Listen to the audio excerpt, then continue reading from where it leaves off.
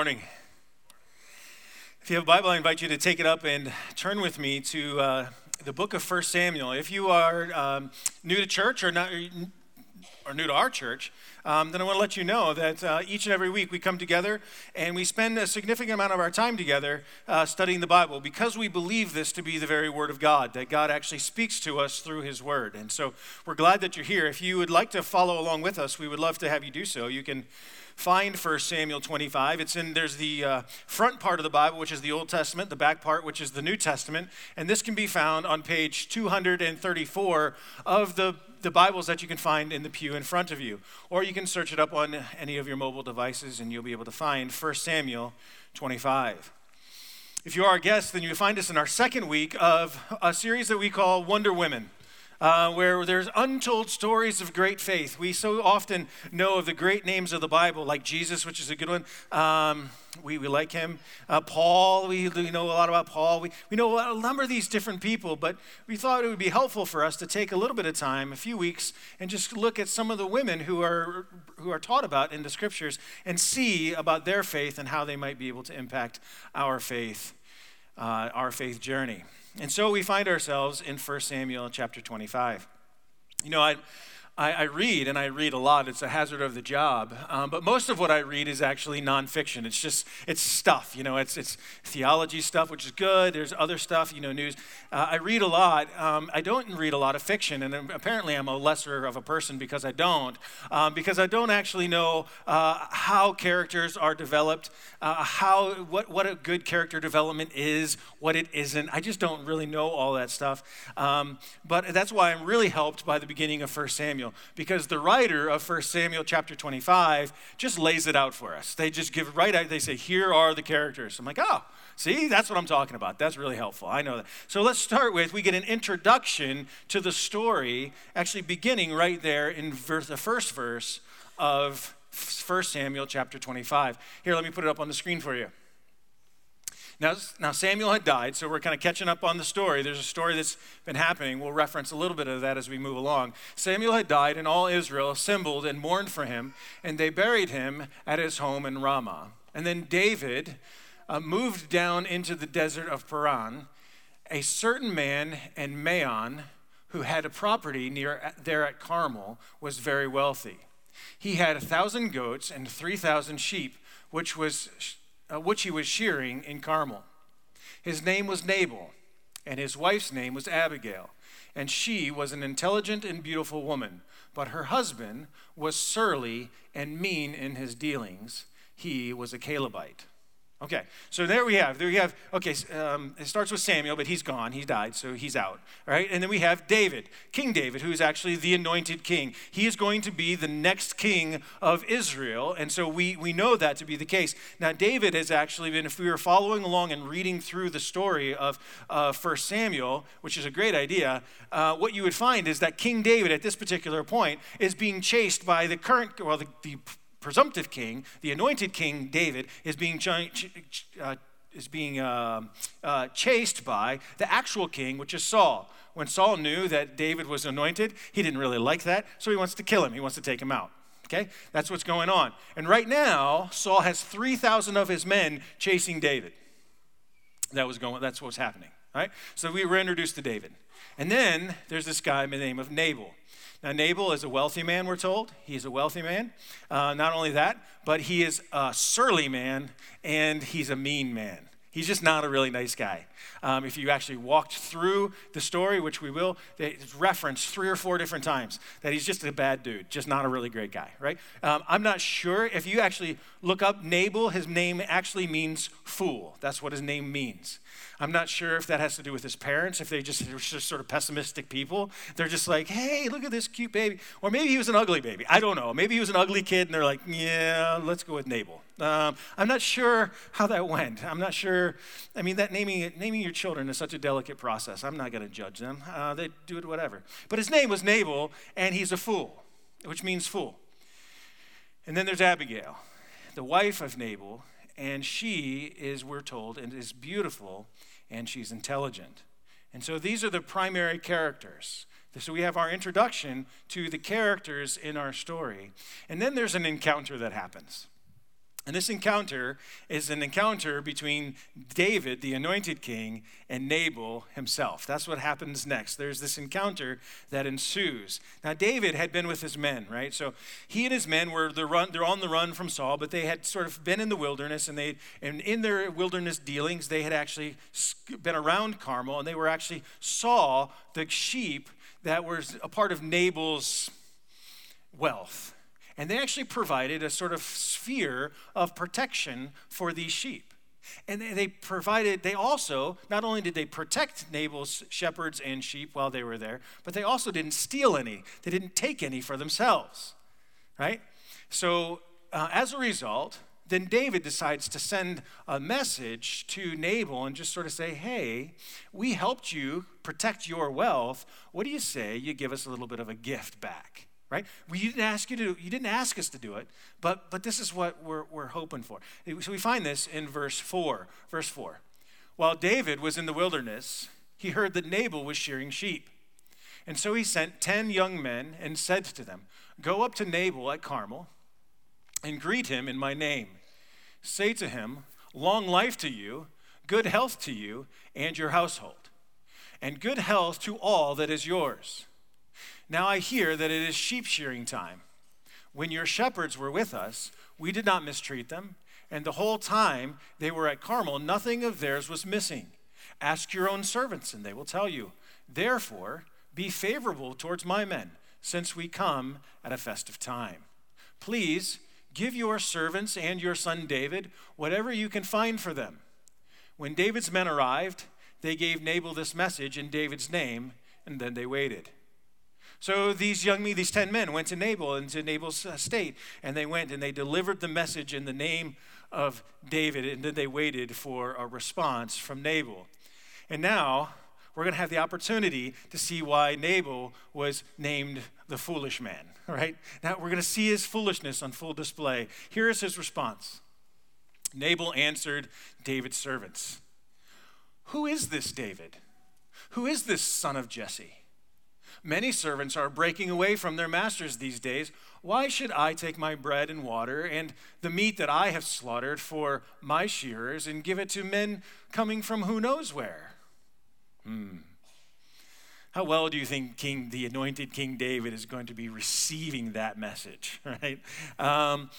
So he essentially says, who is this David? Well, of course, he knows who this David is because he says, who is this David, the son of Jesse? Nowhere in the introduction, nowhere in the words that David's men were sent with did they talk about him being the son of Jesse. They knew who David was. They knew that he was on the run from King Saul, the current king. He knew this. He knew exactly who David was. But then he calls him a slave. Many servants are breaking away from their masters these days. You're running away from the king. So he's just poking at him. He's poking at him. And he says, why? Why should I give of my bread? And why should I give of my water? And why should I give of my meat to serve my men? Why should I give any of that to you? I mean, who knows where these no-names come from? Not very nice. So he sends the message back. So these 10 young men go back to the anointed King David with the message. I don't know. I'm just really curious as to, I don't know, but I just wonder what that must have been like for them. They're walking back. Ooh, it's about to go down. I mean, did they think that? I mean, what were they? Were they nervous about what David was going to do? I don't know. We don't know. But what we do know is they went back and they told him word for word exactly what Nabal had said. They went to go tell David. Verse 12. David's men turned around and went back. And when they arrived, they reported every word. David said to his men, each of you strap on your sword. So they did. And David strapped on his sword as well. About 400 men went up with David, while 200 stayed with the supplies. I don't know if David was angry, or if he just had this poker face and he's like, yep, I know how to handle this. One word, sword, strap him on. It's about to go down right now. There is Mr. Nabal who needs to meet Mr. David with Mr. Sword. That's what needs to happen right now. There is going to be one thing that's going to happen. This man needs to know who this man is, that I am the anointed king, and that's what's going to happen. So boys, let's go. Strap up. Let's get on it. That's what he's doing. Look, he says he's going to Nabal's house with shepherds and stuff. He brings 400 men with swords. There is going to be a bloodletting. That's the point. David was like, I'm going to show you that I am the new king, that I am the anointed king. I'm going to show you how this is going to go down. He clearly knew what he wanted to do, and that was to take out Nabal. So this was the encounter that was between Nabal, the fool, and David, the anointed king. And this is the tension of the Nabal household, right? That has now been created because of the foolish talk of the head of the household. So then there's an intervention that needs to happen, or that did happen. There was one servant who was there, many servants, but one of the servants who was there who heard Nabal's response to David and went, uh-oh. This isn't good. This is bad. This is not.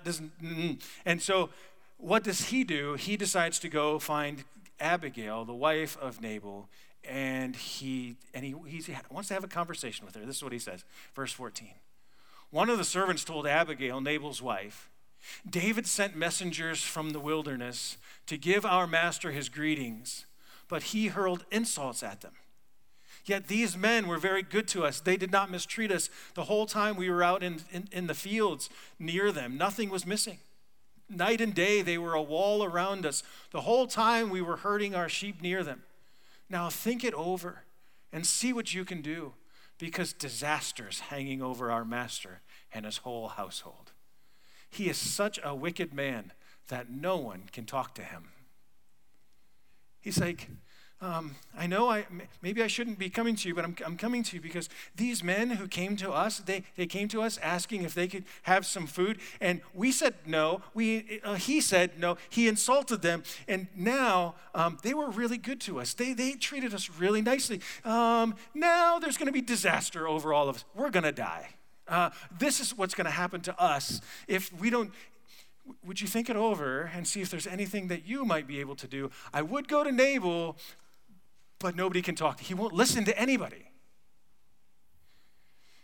So Abigail learns for the first time of the encounter that had happened between Nabal and David, and then she quickly moves into action. Abigail could not be more the opposite of her husband.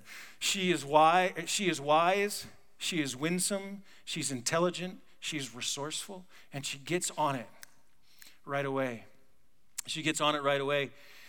And in verse 18, then she says, here's what's going to happen. It says, Abigail acted quickly. She took 200 loaves of bread, 2 skins of wine, 5 dressed sheep, 5 seahs of roasted grain, 100 cakes of raisins, and 200 cakes of pressed figs, and loaded them on donkeys. She told her servants, go ahead, I will follow. But she did not tell her husband Nabal. Can you imagine the intensity of this particular moment? I mean, if you could just put yourself in this, she just hears for the first time that disaster is hanging over their household because of the silliness of her husband. And now the servant is coming with a quiver in his voice, and the servant is coming. He says, is there anything that you can do? Can you think it over? And she says, here, take this stuff, go. The question is not whether David is coming. The question is whether they can get to David before David and his men come, because disaster is hanging over their household. And so off go the servants, and then she goes and follows along. And she eventually finds David. And this is the discussion between Abigail and David when she finds him, verse 23. When Abigail saw David, she quickly got off her donkey and bowed down before David with her face to the ground. She fell at his feet and said, pardon your servant, my lord, but let me speak to you. Hear what your servant has to say. Please pay no attention, my lord, to the wicked man Nabal. He is just like his name. His name means fool, and folly goes with him. And as for me, your servant, I did not see the men my Lord sent.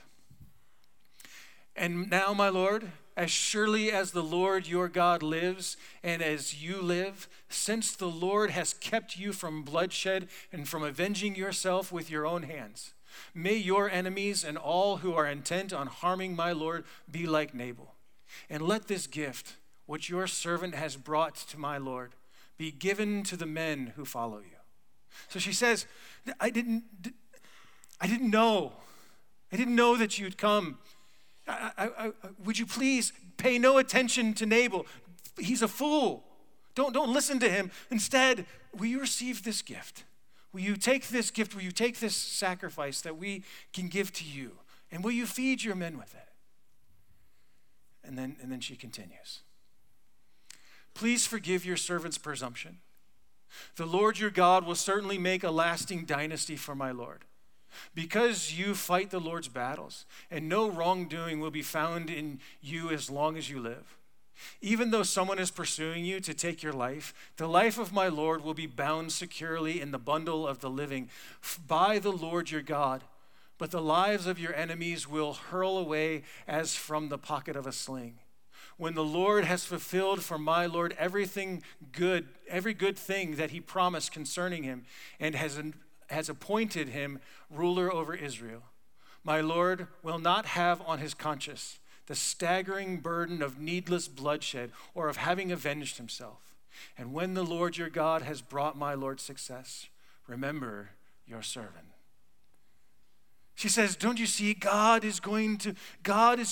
you are God's anointed, and he will protect you, and he will fulfill his promises. Look at the faith that she has, the faith in who God is and what he has promised. And so she says to him, this is what God is doing. And when God fulfills his promises and you are king, then remember your servant. Well, David, writhing with anger, now having listened and saying, yes, the Lord is the one who actually saved me from shedding innocent blood through Abigail. Listen to the response of David. Praise be to the Lord, the God of Israel, who sent you today to meet me. May you be blessed for your good judgment in keeping me from bloodshed this day and from avenging myself with my own hands. Otherwise, as surely as the Lord, the God of Israel, lives, who has kept me from harming you, if you had not come quickly to meet me, not one male belonging to Nabal would have been left alive by daybreak. Then David accepted from her what she had brought to him and said, go home in peace, for I have heard your words and granted your request.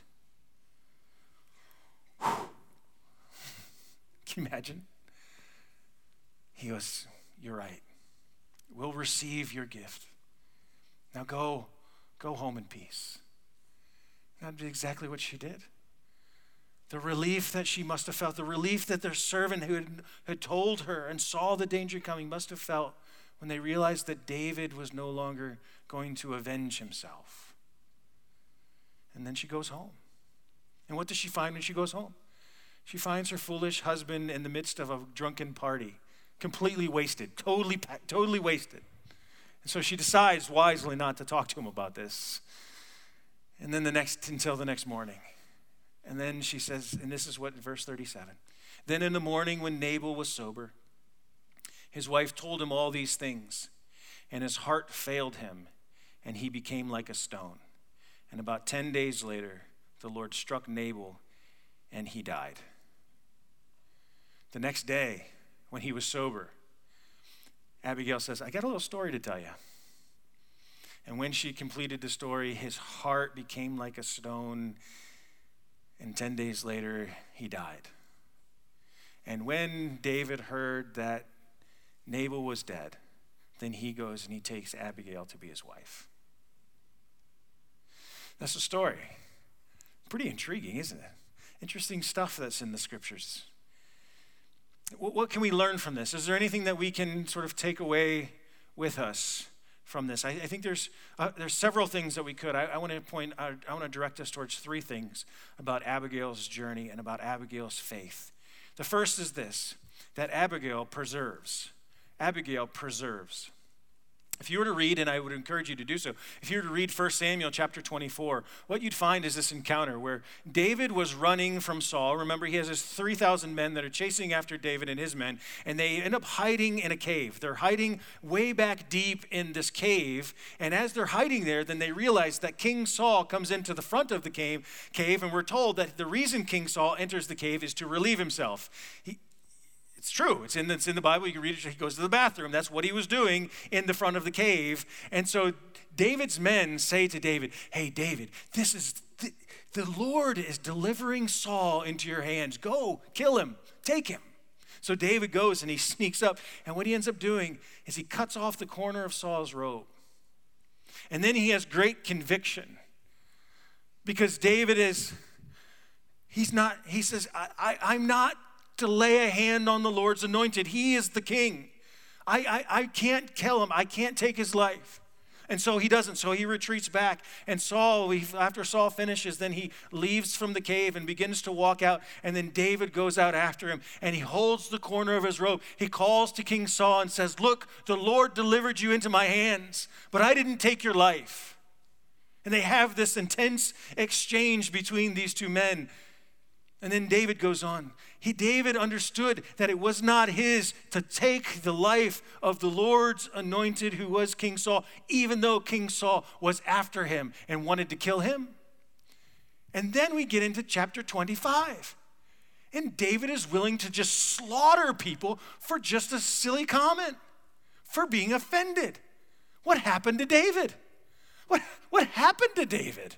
Because here, he's a man of the Lord. He can't take someone's life. Here, he's willing to slaughter all of these men. What happened to David? What happened to his? David was simply following his feelings. He was following after his emotions. He was following his heart. He was going after what he felt like was the deepest desire of his heart in that moment, which was to go and to avenge himself. Here he says the deepest desire of his heart. He was going to honor God, and and in this moment that he says he's going to follow after his feelings.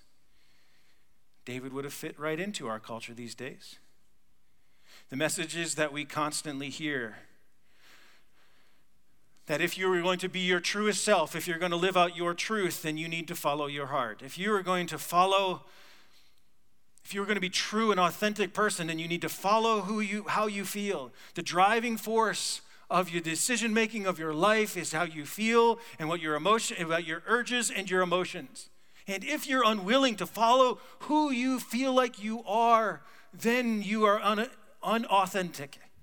Then you are lacking a self. Then you're not being true to yourself. David was committed to being true to himself. He had 400 men, all with swords. Oh, he knew what he wanted. He was following his heart. The problem is, we're really bad at discerning what is the deepest desires and longings of our hearts. We're not very good at it. What we're good at is knowing the loudest desire of our hearts. We know the things that are clamoring in the moment. David's deepest desire was that he would be the anointed king, that he would honor Yahweh, and yet the loudest desire in his heart was that he would avenge his own name. And he had 400 men with swords and said, if Abigail had not come by daybreak, all of the men of Nabal's household would have been dead, every single one of them. And he was living out he was following the desire of his heart in the moment. It's amazing how such a godly man could restrain himself in one moment and then have unbridled passion in the next. Or is it not that amazing really at all? That we're all pretty similar. That in one moment we can have great self-control, and in the next moment we have a complete loss of control of our desires. That in one moment we're great at restraining our tongue, and in the next moment we unleash our tongues with an unfiltered flurry of words. We're not so different. But God sends Abigail to preserve his anointed. She says, now, my Lord, as surely as the Lord God lives and as you live, since the Lord has kept you from bloodshed and from avenging yourself with your own hands, may your enemies and all who are intent on harming you be like Nabal. The Lord has sent me to preserve you, to keep you from innocent bloodshed, so that when you become king, you do not have this hanging over your head. This is what the Lord has done for her, for him, through her. Because there are times in our lives when God sends Abigail into your life to keep you from doing what is your loudest heart's desire. There are times when God will send an Abigail into your life to preserve you and to protect you, from yourself. Do you understand that? That for some of us, God will not give you your heart's desire now because he loves you and he's protecting you for future faithfulness or fruitfulness. That because we are not able to discern our own hearts, that God, who knows all things, when we come to him and we pray for what we feel like is our heart's desire and we come pleading, he in heaven listens and says, oh, I know that that's what you think you want. But if you know everything that I know, this is what you actually need. That's what our good Father does for those who are his children. And God will send Abigails into your life and mine because he loves you, in order that he might preserve you for the future fruitfulness of your life. That's what he did to King David, because he was his anointed and he didn't want to have foolish bloodshed on his anointed one's hands. And so God will send Abigails into your life, not because he doesn't like you or doesn't want you to have fun, because he does love you and he's preserving you. God used Abigail to preserve David. God uses others like Abigail in your life and in mine to preserve us for future fruitfulness. And sometimes you are an Abigail in someone else's life. And sometimes that's exactly what God calls you to do and calls you to be. In a loving, caring, winsome way. God, just like Abigail was to David, but in a very clear and convicting way, coming to those who are our neighbors, who are our friends, who are our family members, who are our loved ones, who are our colleagues, and saying, careful. Because we're not very good at discerning our heart's greatest desires, but we do know our loudest ones. God used Abigail to preserve his anointed one. Second is this: Abigail preserves, and then Abigail preaches. David was on the run from the king. He had 3,000 men. It's hard. I've never had 3,000 men after me, and sometimes I have a hard time sleeping. Can you imagine knowing that there's a king and 3,000 people chasing after you? You can't imagine you're sleeping all that well. And then all of a sudden, there's this little no-name guy who's foolish and silly, and he offends me, and I just, you know what? We're going to throw down. That's how this is going to. I mean, David's kind of a mess, right? Can we just agree that there's a tense time. There's a lot going on. He's a little bit of a mess, and it's just the space that he's in. He's like all over the place. Have you ever felt that way? Have you ever felt like life just continues to keep swirling around you? The circumstances of life are just kind of swirling around you. You just kind of get caught in the mix of all of it. That you have a great moment, and that's mixed with a stressful moment, that's mixed with a selfish moment, and it's all within like 12 hours of one another. And you're like, what is going on? What's going on in my life? Have you ever felt like that? Sometimes you just need somebody to preach to you. Sometimes you just need somebody who's going to preach truth to you. David had all of this stuff swirling around, and he needed Abigail to come preach truth to him. That's what he needed. He needed her to say, this is what is reality. Let me show you. Can we go back to those words that Abigail spoke to David? Those words. She says, please forgive for the presumption, right? I love that. Then she says, the Lord your God will certainly make a lasting dynasty for my Lord. Listen, imagine yourself to be David and you're in this space. And now she says, let me speak some truth to you, anointed king. Listen, the Lord your God will certainly make a lasting dynasty for you. You are the anointed king. This is what God has promised to do for you, David. This is what God has promised to do. Do I need to remind you of that, David? And she goes on. Why? Because you fight the Lord's battles, David. You are God's chosen one to go fight the Lord's battles. This is what God has chosen you for. And you will find no wrongdoing in you, David. She continues. Even though someone is pursuing you to take your life, the life of your life will be bound securely in a bundle of the living by the Lord your God. I know that the king is after you. I know that there's 300 men after you. I know that there's stress. I know that life is hard. But God is the one who protects you. He has you in a bundle of safety because why? You're the Lord's anointed. You are fighting the battles, and God is going to protect you. And your enemies, they're like a pebble in the slingshot. Do you think there isn't a reference to the fact that David slung a pebble and hit Goliath, the biggest enemy that the nation had ever seen? That she's throwing back. David, by the way, that's what your enemies are like. Have you forgotten, David? Have you forgotten what God has done for you, David, and for our nation? And when the Lord has fulfilled his promises, when he puts you on the throne, do you see? She's reminding him, you are the Lord's anointed. You are the one who is fighting the Lord's battles. You are the one who has safety and protection from the Lord. God is the one who fights, who gets rid of your enemies, because God will put you on his throne, because that is the faithful God that we serve. She's preaching to the king, to the future king. And I wonder if this morning you might need preached to, like I need preached to. She says, you're God's man. You're fighting God's battles. Life is hard, but God is protecting you. Your enemies will flee, and the Lord will fulfill his promises to you. I wonder if you need some preaching this morning. To be reminded that you are chosen by God. If you are a follower of Jesus Christ, then before the foundations of the world, God has chosen you. He has known you. Do you know that?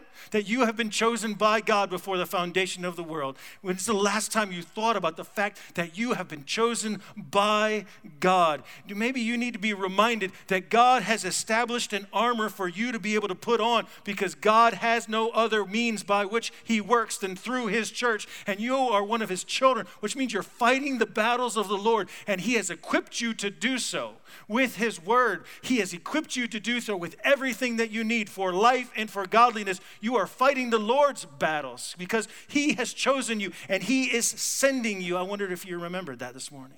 I wonder if you need to know that your life is in the hand of a good Father, that you are bound up in the net of protection that comes from a sovereign God who rules over all things. You need to know that no matter what's swirling around you, God, the Almighty God, has you in a net of safety, and he is the one who protects. That his enemies have already been defeated by Christ on the cross, and therefore we live in the victory that Christ has already bought for us. That we are reminded of this morning, that we need to be reminded that God always fulfills all of his promises to his people. God put David on the throne, and God will fulfill all of his promises. He will make all of his promises yes and amen in Christ Jesus and those who are following after him. Do you need to be preached to this morning?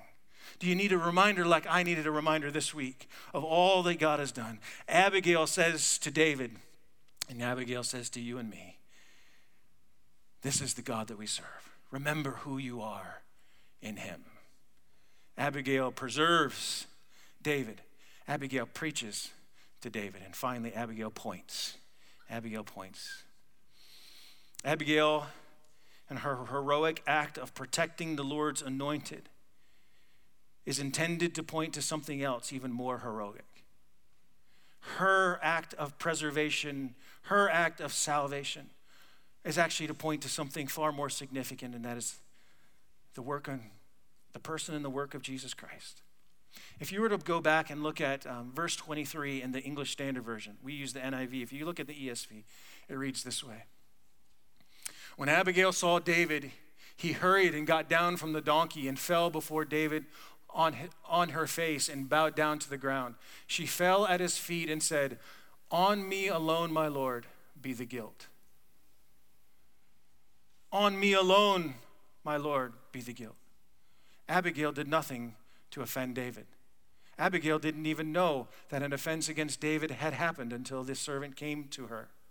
But then she goes to David and says, allow the guilt to fall on me. Don't look at foolish Nabal. Allow the guilt to fall on me and accept this sacrifice, accept this gift that I am giving to you in order that you might be able to feed your men. Jesus Christ lived a perfect life. There was no offense for Christ against his heavenly Father. He was a sinless man, and yet he went to the cross. And on the cross, he says, on me alone be the guilt, my Father. On me alone. Don't look at these people. Don't look at these Nabals. Don't look at these sinners. Don't look at those folks. But just look at me and allow my sacrifice to be enough for your holy, righteous wrath. And on the cross, Jesus said, forgive them, for they know not what they do. The person I resemble the most in this story is Nabal. I don't like it. I don't want to, but it's true. And the foolishness and selfishness of my own life and my own existence. But when I embrace the reality of my sinfulness, then I look at the cross and it makes Christ all the more beautiful. It makes the glory of Jesus Christ all the more beautiful because he is all I need. And even in the brokenness of the realities of my life, looking at the beauty of the cross and knowing that this is truth.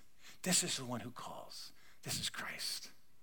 May we be those who long to stare into the beauty of all that Christ has done for us. Let me pray. Father, I thank you for your word. I thank you for these stories of great faith. May we in 2017 live lives of great faith that someday generations past will talk about the people who had great faith in our day. Will you, by your Spirit, continue to shore up our weak backs and weak knees in order that we might live the life that you've called us to for your glory. Amen.